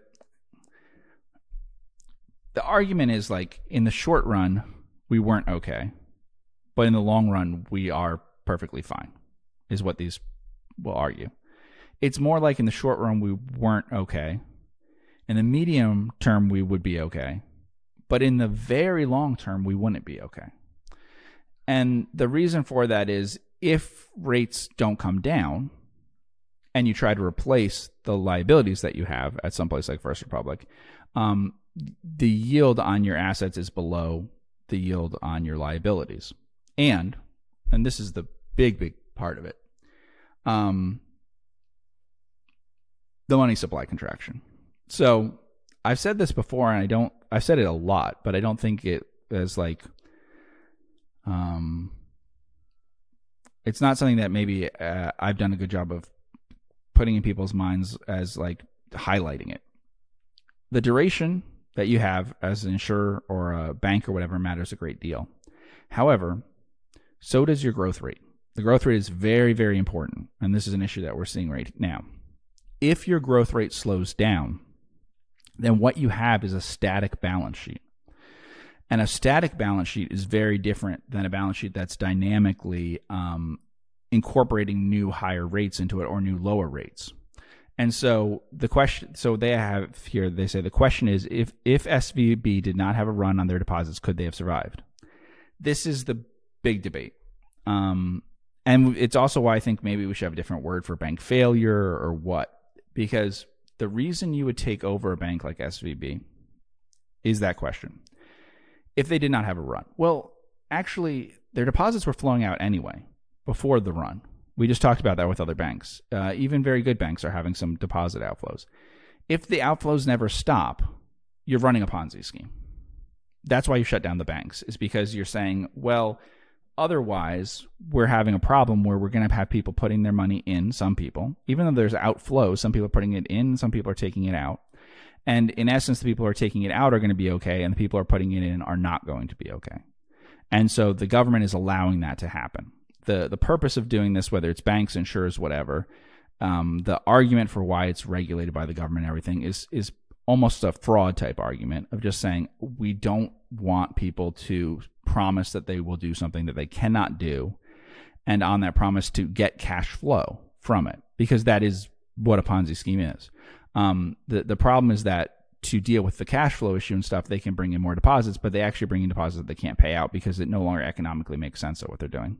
Now, this all gets fixed if interest rates change or if the bank suddenly starts growing again. A very logical thing is that SVB would have thought, and actually we know this. In both the case of SVB and First Republic, they said some stuff that was very worrying, which is like, they said, we expect the first half of the year to be bad, and like we have these things in where with these projections, but the back half of the year is going to be. So they have this inflection going on in their minds that somehow venture capital is going to get better, that somehow interest rates are going to be different. We just have to get over this patch here. And if that works out, then maybe, yeah, you could keep going. But if it doesn't, then you can't. And it's just that under the same conditions, they would have a problem. So and that's basically what a run, to some extent, the run is just the realization that the way this is organized now can't work. But of course, you could have the argument, what if you suddenly increased money supply? What if you suddenly, can you stop this from happening? Yeah. Like if there was something to get deposits flowing back in, if the bank could suddenly start growing as fast as they had been in the beginning of COVID, then obviously you can work through your problems. If you invest the right way and you're growing fast, then you can quickly fix the problem. However, if you're not, then you can't. It's the same as like, let's imagine our fund or something, right? Say we invest in something illiquid, okay? And it turns out that it's not good or we could never sell it or whatever. We buy illiquid stocks all the time. And let's say it's 20% of the portfolio. Okay. Well, if we raise the value of the portfolio next year, again, so we raise just as much as we did to start it, this is now down to a 10% thing. Then, we don't, because we're not adding or taking away from it. If it happens again, it's down to 5%. We never have to sell the stock if we keep getting people giving us money. But it becomes a problem as soon as people just stop adding more than they take away. And then it becomes a very big problem if people start taking away more than they were adding. But just the fact of going from very fast growth to leveling off is a huge problem. So, I mean, we've talked about this behind the scenes. I think I've talked to some people about it more, but you and I, Andrew, at one time you said something about a bank that you said like, oh, it grew however much in the quarter. And I hadn't seen the reports yet on that. And I had a reaction. You were shocked. And you were like, is that good or bad? Yeah. Is that good? This was during COVID times, basically. The recovery coming out of COVID. I was shocked that a bank would grow that fast in one quarter. But my reaction was basically, well, it's good at first and then it's bad. And that's been what I've been saying a lot to investors and stuff. Like, oh, is this great for banks? Is this not? It's good at first and then it's not. And that's what happened to all these banks. In early 2020, it was good. Later, it was not good. And at different parts of the economy, it happened faster. Probably like Silicon Valley Bank, I'd have to see, but venture capital stuff probably the second half of 2021. So about mid 2020 is great. End of 2021 is bad. It was that fast that it changed in and then so it's been going on since then for a long time. And these are not surprising descriptions. In terms of these are not things that came out of left field. They are exactly what the banks warned about, that this is what they're exposed to and everything. I have PacWest's 10K. So I will read you part of it because this is the kind of thing that you could get and be aware of the risks, because sometimes they spell out exactly what the risks are, even if it doesn't mean that they move on those risks immediately. So in the case of PacWest, they said, this is the last risk they list. Part of our strategy is focused on providing banking products and credit to entrepreneurial and venture-backed businesses, including companies that receive financial support from sophisticated investors, including venture capital or private equity firms and corporate investors. Okay. This is the part where they start to discuss the size of the risk. We derive a significant portion of deposits, including large deposits, from these companies and provide them with loans as well as other banking products and services. Venture deposits totaled 33% of our total deposits at December 31st, 2022. Okay. Then this is where it starts to get concerning. However, these deposits are more volatile than our other deposits, as reflected in the surge in venture banking deposits starting in mid-2020, driven by COVID-19 pandemic-related monetary easing policies, followed by a decline in deposits starting in the first quarter of 2022 due to monetary tightening. A significant decline in deposits could have a material adverse effect, very bad words, on our cost of borrowing and liquidity position. In many cases, our credit decisions are based on our analysis of the likelihood that our venture-backed borrowers will receive additional rounds of equity capital from investors. So, in essence, the bank is saying if the market for venture capital closes, if just there is not transactions, here's what the risk that poses to our liquidity, right? Mm-hmm. And so, that's part of the thing that's a little complicated here is, why hasn't someone bought? So some of these banks people have bought. There've been offers to, the FDIC normally when we talk about a failure takes over the bank, and then sometimes it has to keep some stuff in the bridge bank and stuff. But basically, it sells off the bank, the franchise, and that's what would happen to Signature in Silicon Valley. There are two reasons right now why people wouldn't bail out a bank, buy a bank in terms of like private sector doing this. One is the securities we talked about where they have to realize the loss, right?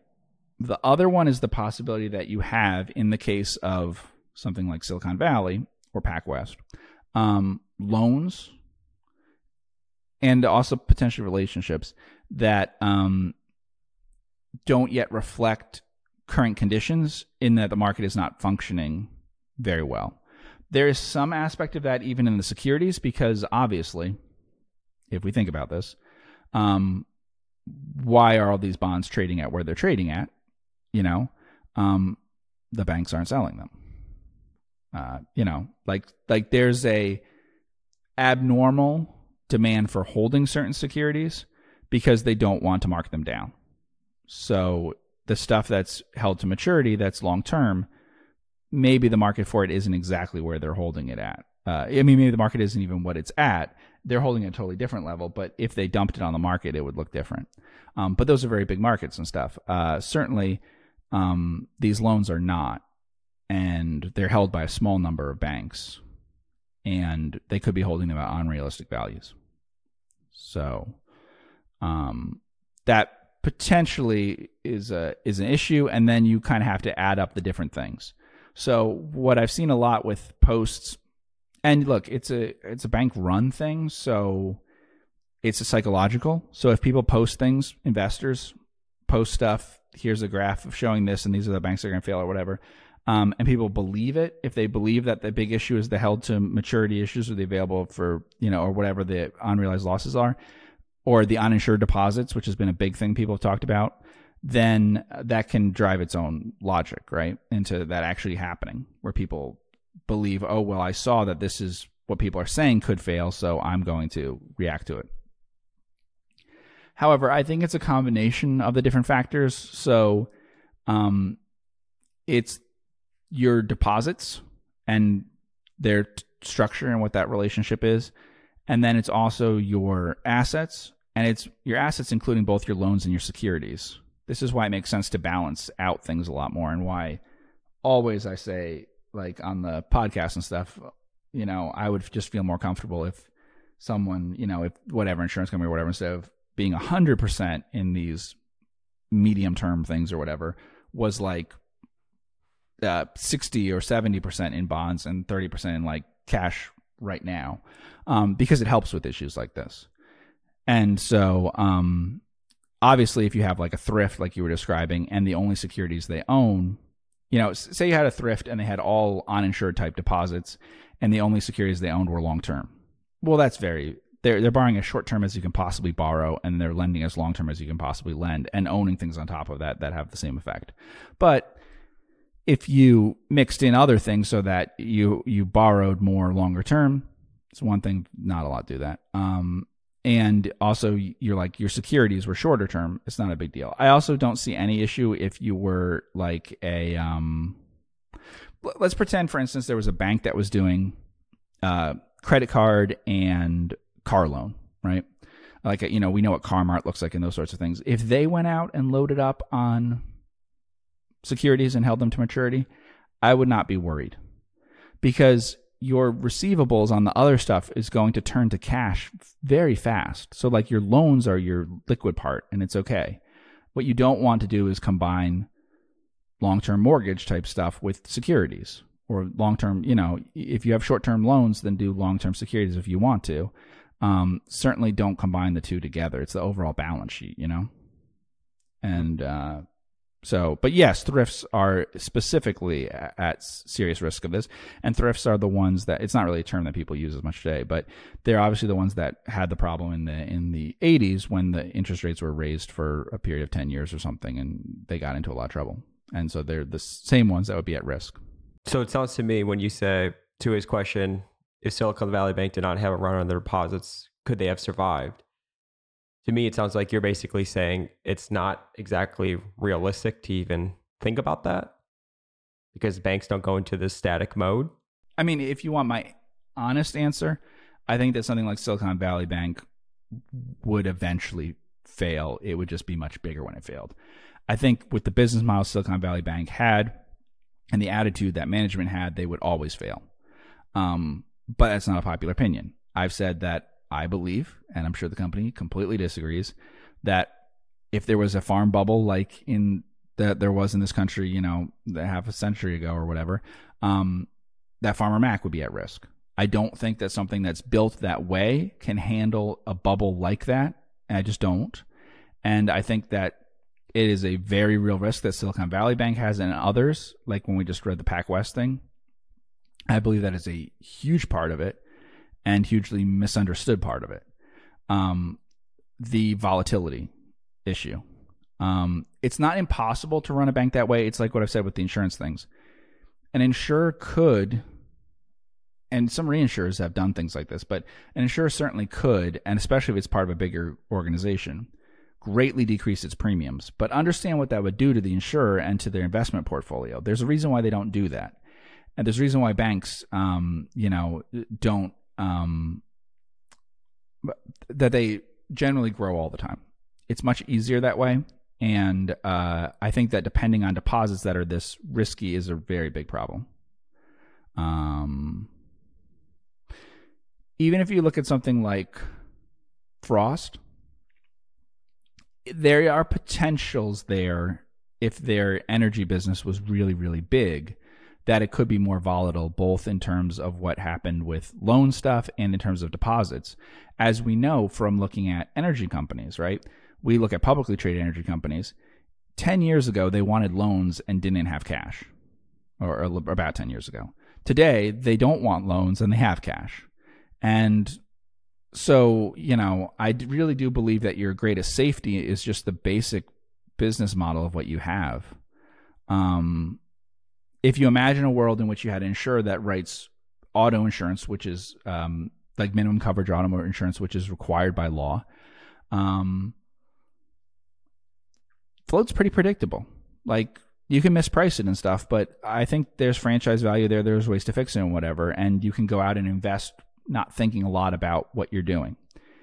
If you said, I'm going to write pandemic insurance, I'm going to write terrorism insurance, and that's the only thing that I'm going to write, then you probably don't want to go out and buy like 30-year bonds, because some years premiums will be really high and other years premiums will be no one will want anything. Like, it'll just vary a great deal. And so most banks have businesses in which the deposits are very predictable normally because of what they're doing. The specific banks that we've talked about all have highly volatile deposit bases that, like, we know from common sense. Literally the ones that we've talked about are groups connected in some way to venture capital, to crypto, to private equity, to money management, hedge funds, whatever, in some way. And to meme stuff, things like that. They all experienced very rapid growth. And, that's sort of the concern, is that very rapid growth. The idea is, like, could Silicon Valley, could this have worked? It certainly could have worked if deposits can grow a lot coming in, but don't shrink, don't have the same volatility. And there are some businesses like that historically, right? So, like, those are the great businesses that people love. Like, your Meta or your cable companies back when they were a big deal. They grew incredibly fast, and yet no one ever cut the cord. No one ever churned, right? Like, when people signed up for Netflix originally, they signed up at a tremendous rate and didn't cancel. But in most businesses, if they sign up at a tremendous rate, they could leave at a tremendous rate. And so really, really sticky businesses tend not to have a surge like we've seen. But it's a judgment call, because I know that there are other people who feel the opposite of me, in that things that I think are good deposits to have, they think are bad, and vice versa. The reason why I like the low-cost deposits, to put it very bluntly, though, is it allows you to run the bank safely.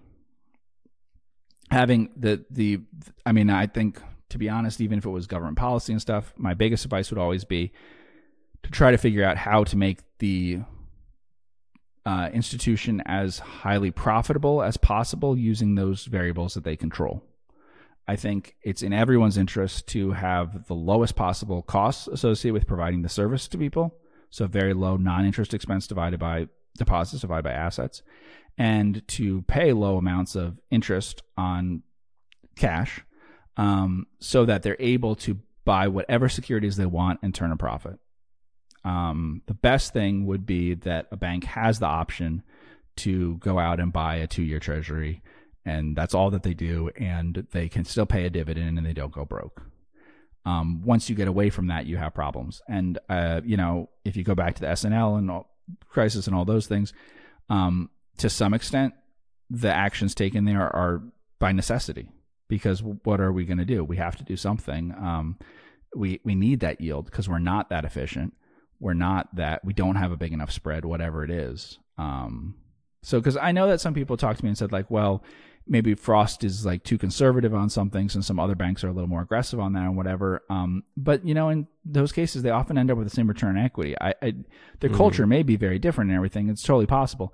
But one has that option and the other one doesn't, because if you're that efficient, then you have that possibility, Progressive is a great example. They've, for a very long time, have not done anything to get really good returns in their investment results, and they're comfortable with it because of their underwriting results. If it wasn't a very successful underwriting business, I'm sure they would take risk on the investment side. Yeah, and that was going to be the next question that I wanted to bring up, because people have also been wondering about insurance companies. Somebody had said, can the rapid increase in interest rates have any similar effects on insurance companies to banks? Perhaps this is a naive understanding, but insurance companies also invest heavily in treasuries and must have liquidity on hand to pay out claims.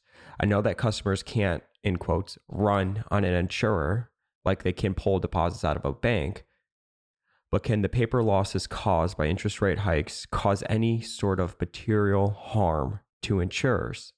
Yes, it can cause harm to them. And yes, a lot of them bought things that are too long term. There's a few differences. One, which is a great point, I know that customers can't run and insure like they can pull deposits out of bank. That is key. Sources of float that are other than just getting paid interest are really, really attractive. That's why I mention American Express and Interactive Brokers. They're very short term and stuff, and they can make that money. But again, like, it's not that they just choose, okay, I'm just going to make my money earning a spread overnight, basically. It's that the people who are giving them money and who are borrowing from them are doing it really for reasons that are very different. And so I'm sure there's a factor that some people would leave Interactive Brokers for Schwab if they got a little bit better rate on something, but a lot wouldn't. And, American Express has like a huge corporate business, for instance. You could see it disclosed in their 10K and stuff. It's, it's not going to leave it the same way that the Silicon Valley Bank stuff left, or it's not going to leave because of being charged slightly more interest, slightly less, being paid slightly less, whatever. So that's a key part of it, is that there's going to be demand for insurance so that you can have this, so that you can maintain your float. The other thing is, if you look at the actual balance sheets of many insurers, they don't own as much in treasuries usually. So insurers, it depends, but I would say insurers prefer to, if they have treasuries and stuff, they might be quite short term. And I think you're going to see more corporate bonds on insurers' balance sheets as compared to banks. And it'll depend on the insurer. You have to look through it yourself, but it would be easier to find insurers that are less exposed to this, probably. Inflation is a potentially big issue for insurers, though. And it's the combination of inflation, higher interest rates and stuff. So insurers do have this issue to some extent, and I'd be cautious about it. And I'm sure, some of them bought too much long-term stuff during the last 10 years. But some is shorter. And then some is very differently positioned. I mentioned GBLI, Global Indemnity, on the podcast before. They went like basically to cash. So, and so, I mean, there's some insurers like that where the float probably stays around longer than the stuff they're invested in. So they're not borrowing short and lending long at all. But there are some that are. That's the other issue, actually. If you look, which is fascinating about this, there's like some life insurance companies and stuff that trade at very low price to book. and this kind of explains why some banks did what they did. Some of the banks that we've talked about don't look all that different than those life insurance companies. And the life insurance companies are safe, but they trade at like a third of book and stuff because they've people are very aware of this issue that they bought a lot of long-term securities and stuff. And they didn't treat those banks that did that the same way. And it may be because of the accounting and things like that. But, banks wouldn't want to be valued like these insurers. And so I think that that's part of what we, dealt with, that they don't want to run a super safe. Some of these banks could run things that are super safe with low returns on equity and have a value that's a fraction of book value instead of trading at a premium to book and having a 10% return on equity. So when you're talking about how basically you would run a bank, low cost of deposits, being able to stay very liquid, invest in riskless government treasuries, still be able to earn a return on equity. I mean, very conservative banks like that. Are we talking market returns on equity, market type returns on equity? Is this 10, 12, 13%? Well, a few things. One, I mean, if banks could do that, they'd be happy to do that, obviously. Mm-hmm. The other one is I don't have a problem with taking a lot of risk on some things if you could get it. I have a problem with taking an extreme amount of risk on one particular area. So, for instance, I do think it would be better for many if they could have loaded up more on higher risk, shorter term stuff. And obviously it'd be better if they had a blend of different risks that they were taking instead of just loading up on treasuries.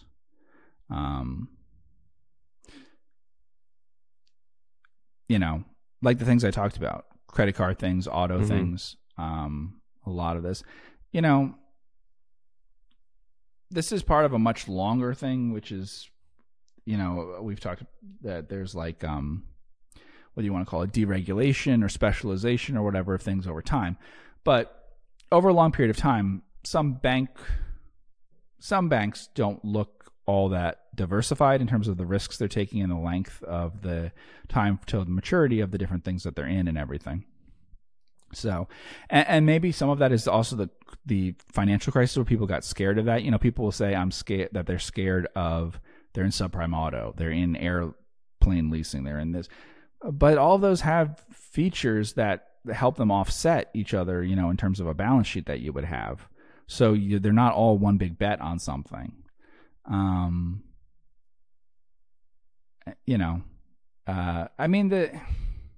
The big issue here is that over the last 10 years or whatever, we've had a huge increase in deposits, and we've had a very mild increase in like C&I lending and stuff, which is probably the like legitimately what the economy needs kind of indicator. And so there just isn't, banks have been, made, or whatever you want to call it, but they have held a lot of money for people without having demand of where they know to put it based on being a bank. They know how to make certain kinds of loans, and there has not been enough demand for that kind of loan versus the things they've been given. So, like even in the case of Silicon Valley Bank and stuff, we don't even know yet because we don't know how good or bad some of the later loans they made were. I mean, they might have been very marginal too. So they may have had nothing logical to do with the deposits that they were getting. Mm-hmm. Especially during a very bubble time. Mm-hmm. So I think that's one of the very, very big factors to consider is like how, I don't know. It's hard to say because I just have a different feeling on that than some other things. Like, for instance, when Frost had the energy loans being a big deal, it didn't concern me that much. It's a loss that you can deal with in like a year or something. Energy sometimes has great things, sometimes bad things. I think it's perfectly good to combine, to have a fifth, a sixth of a loan book somewhere in energy, in agriculture, and things that might be a little differently in terms of what the risks are. I'm not even sure there's a huge problem with borrowing short and lending long unless that's the entire that's the entire bet of what your bank has become. And for some of these, that is all that's happening. So I mean, a lot of people like that. They like that the credit losses are very low and that the things that they're in are very safe. Yeah. I would rather many categories of fairly safe than like one category of guaranteed perfectly safe, while you're taking a risk that to me seems somewhat elevated, And so I think the trade-off for some of these things was not good, in that you were eliminating credit risk to take a lot of interest rate risk. I don't get the point of that. But we aren't in the position that these were in, and so we probably can't see that it wasn't available, that there simply weren't the assets that they needed to buy. In many cases, they might have liked to buy those things, but it just wasn't out there for them to do in a way that made sense. Now, they probably fooled themselves in terms of thinking the Treasury thing made any sense, or other ones like that. It's not just Treasury, but there's mortgage-backed things and there's whatever. But kind of saying, I don't see any loans I can make that make any sense and stuff, but this is okay,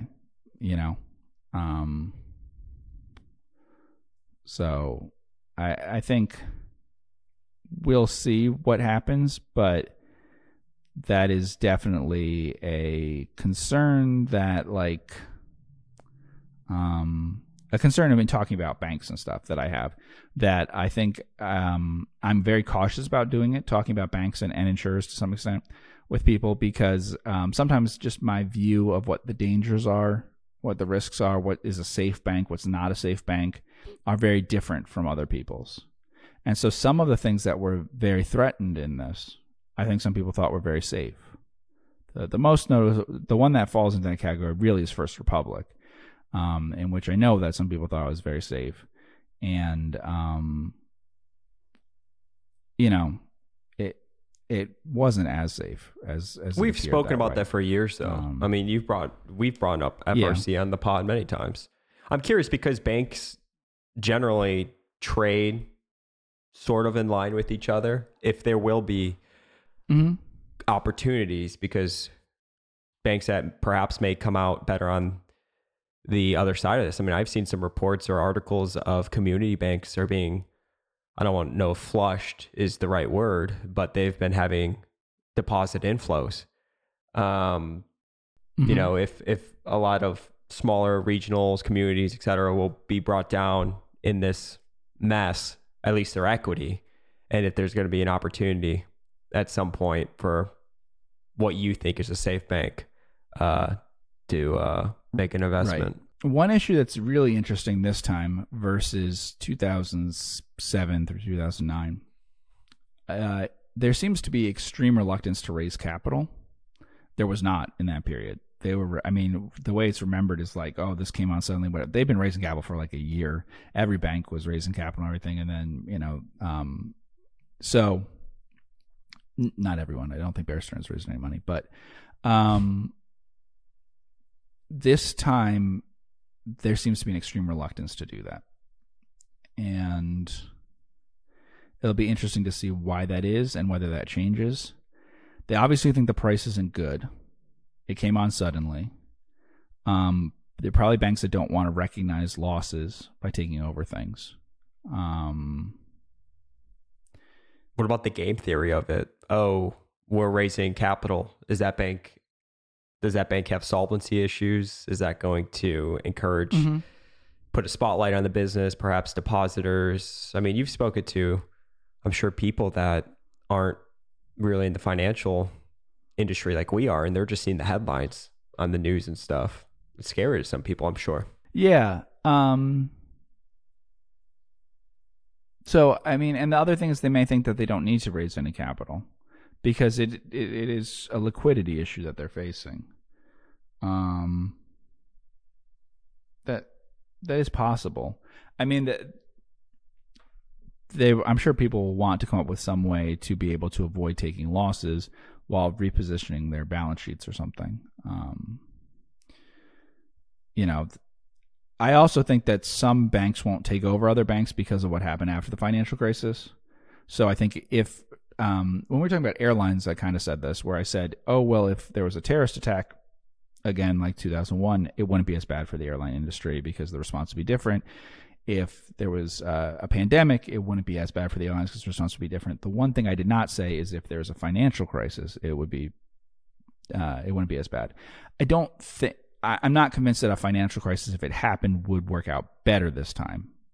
I think it might work out worse because of the reaction people had to the bailouts and everything. So I think that there would be a lot of reluctance to buying other banks and stuff. I don't think that someone would want to buy Bear Stearns, Merrill Lynch, whatever, because of what happened to them afterwards, being held responsible for different things that happened there, and just the way that they were treated publicly and everything. So I think that banks won't want to buy each other if they don't like what the other bank was doing and stuff. So that might make it very difficult for banks, the ones that we talked about before, venture and crypto and stuff. They just don't want to buy them probably. And the banks that have been mentioned as ones that buy them, that could buy them, I know the banks a little bit and stuff. And, there's a lot of overlap, and it makes sense they try to get growth and stuff. So it makes sense these banks would do it. But I just don't know that your JP Morgans and stuff are going to be as eager to buy something this time. So I see that as a difference from the financial crisis, where they were pretty aggressive in that. They were very eager to do all that stuff. As far as the part that you said about people freaking out about and stuff, that is true. Certainly, people have talked to me about it and everything. We don't have data on like the deposit flows and everything. I'm not that sure that people are actually taking their money out of banks that they know well, and even if it's uninsured. We know about it with, even with the amounts that the Fed said and some other things we know, it certainly seems like it's a small number of banks that their stock is dropping each, that it's very volatile every day and stuff. Some of the ones we mentioned, like First Republic and PacWest and stuff.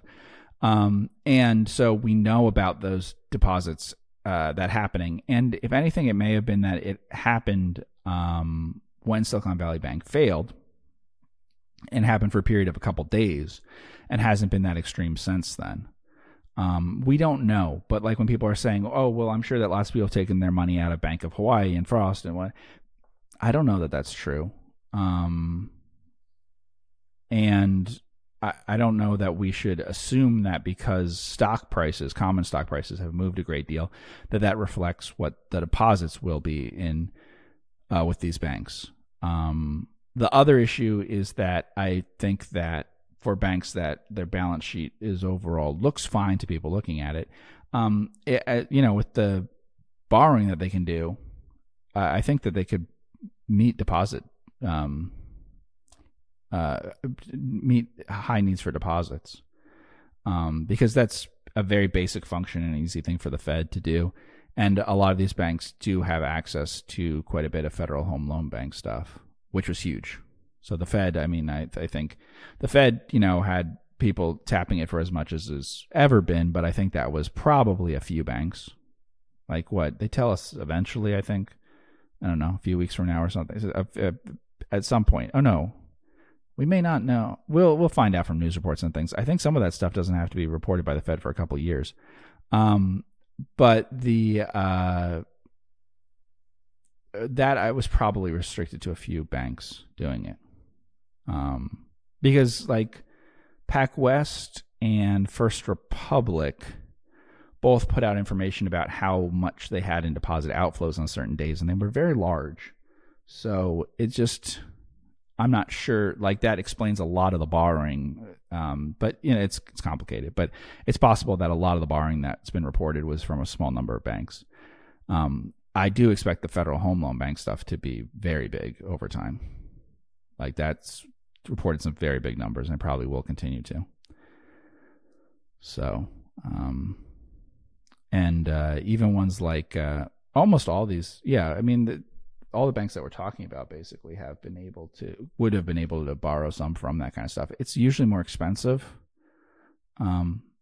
if you have good deposits like those that a Silicon Valley bank had or a First Republic, whatever, certainly it would cost them more money to do that. For some of the ones that people were talking about, like thrifts and stuff, I'm not as sure. They don't have as good deposit basis and as access to as much of that, So, and then we haven't even talked about it, but obviously the stock market, has not really been down. So that probably has some effect on people in the sense of giving, in the country, of giving them the sense that things aren't all falling apart and whatever. Because I think individual people do tend to pay a lot of attention to that. We might be more concerned if some huge things happen with bank stocks or with bond things or whatever. But, no one is going around saying the yield curve is inverted by 150 basis points or whatever. They're saying, what was the Dow up or down today? And especially if you're maybe in retirement and perhaps follow the 60-40 or you have exposure to bonds. I mean, rates have come down a good amount, which probably helped their bond portfolio a little bit. Mm-hmm. Yeah, and Powell talked a little bit about that. The big thing there is we have no idea how long any of that stuff will last. Mm-hmm. So, did this tighten condition stuff? We just don't know because it's a question of how long it lasts. It's not a big deal if something happens for a few days and then reverses. It's not a big deal, when we talk about bond things, if we see a big move and then we're talking a few weeks later and it's reversed itself. It's just not a big thing. But obviously, if it continues for a long period of time, then it would change what conditions are and stuff. And so that's the logic there. And that's probably true. I mean, people make a big point about how much they increase or don't, but presumably if it's sustained in any way, the effects that we saw from banking stuff would be bigger than at least one hike, and probably by more than one. So if the headline is the Fed raised rates by 25 basis points, they may have really, the economy may react as if it's had it raised by 75 or 100 or something, or it may pass very quickly. You just don't know.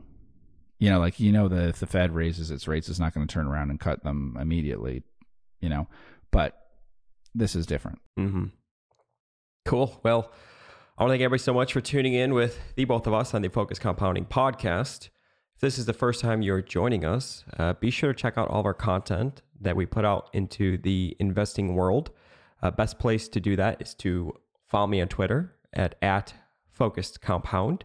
If you would like to send a question that we can poll for the show, email it to focuscompounding@gmail.com. We'll continue to follow this situation, talk about it on the podcast. Obviously, there's a lot going on.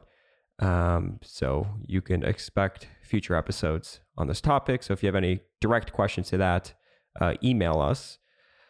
Be sure to hit that subscribe and like button wherever you are listening or watching us.